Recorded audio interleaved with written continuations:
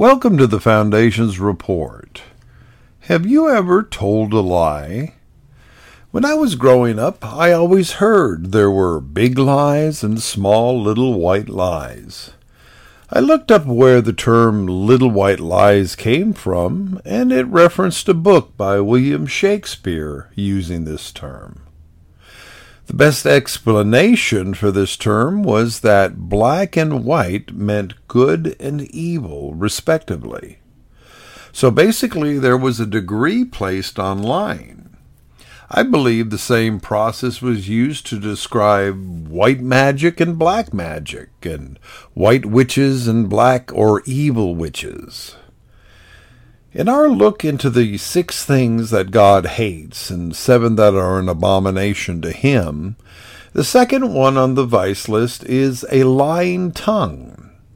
So does that mean that God hates all lying? Does telling a lie put us in the hated by God category? I wondered about this, so I dug a little deeper.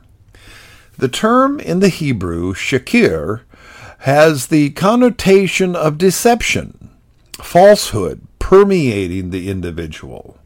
Kind of like a person who always lies. Tell one lie, then another lie to cover that one up, etc. So how does that affect our politicians? I'll let that one drop. For us who are doing our best to please God and live the Christian life, let me start by stating that telling one lie isn't going to send you to hell. But if you make it a lifestyle, watch out. The fact is, we learn to tell lies at a very young age. Young children do this quite innocently by learning to manipulate their parents. Yes, manipulation, I believe, has the whiff of deception attached to it, and we see this even in the Christian church.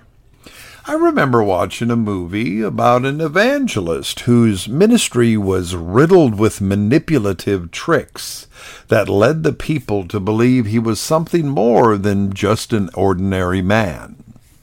He was the master illusionist that used music and lights and hype to make the people believe God was moving in his services, all for the purposes of the offering plate.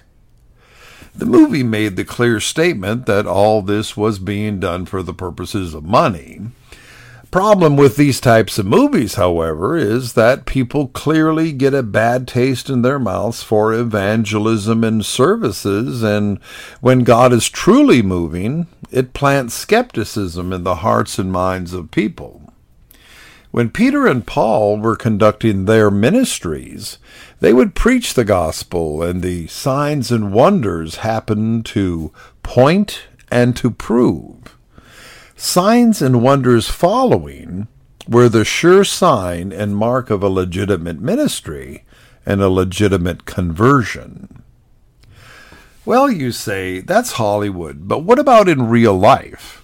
Well, a well-known evangelist was caught using an earpiece audio system so their helpers could gather information about people coming to the meetings and feed that information to them while they were out praying for the people. They would call someone out and tell them their revelation knowledge that God had given them, as if God was revealing something to them. They told everyone in the audience and on television and gave the impression they had a pipeline to the spirit realm and they were God's man of the hour. How about the leg lengthening trick, given the illusion that God is lengthening someone's leg before their eyes? Like I said before, this type of deception only confuses people, and people become skeptical and question God when they should be questioning this illegitimate preacher who, in my opinion, is on the hated by God list. The term also gives way to the definition injurious falsehood, which means that your deception or lies cause injury to someone else. when we are a false witness and accuse someone of something they did not do? How about all those busybodies in the church? They have their own special category on the hated by God list, so we will talk about them later. How about making a false promise? Children are the real perceivers of false promises. When you tell your child you will do something for them or take them somewhere or even show up, and you don't. I wonder how God feels about that when he looks down upon a child devastated by the lies told them by their parents.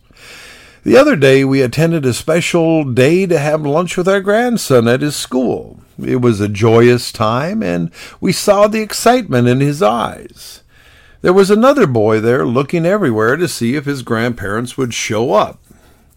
Both my wife and I discussed how sad this was when a child sees all his other classmates having a good time with their visitors and he is left out. Did they tell him that they would show and not show up? Maybe this will give us an inkling of why God hates a lying tongue. Children truly are the innocents in all this. As we step further into this vice list, we will see how God feels about the innocents in this life. Stay tuned. The Foundation's report is heard daily, Monday through Friday, on the Foundation's podcast Facebook page and on the Foundation's channel on YouTube and on various podcast distributors via audio feed. Be sure to tune in.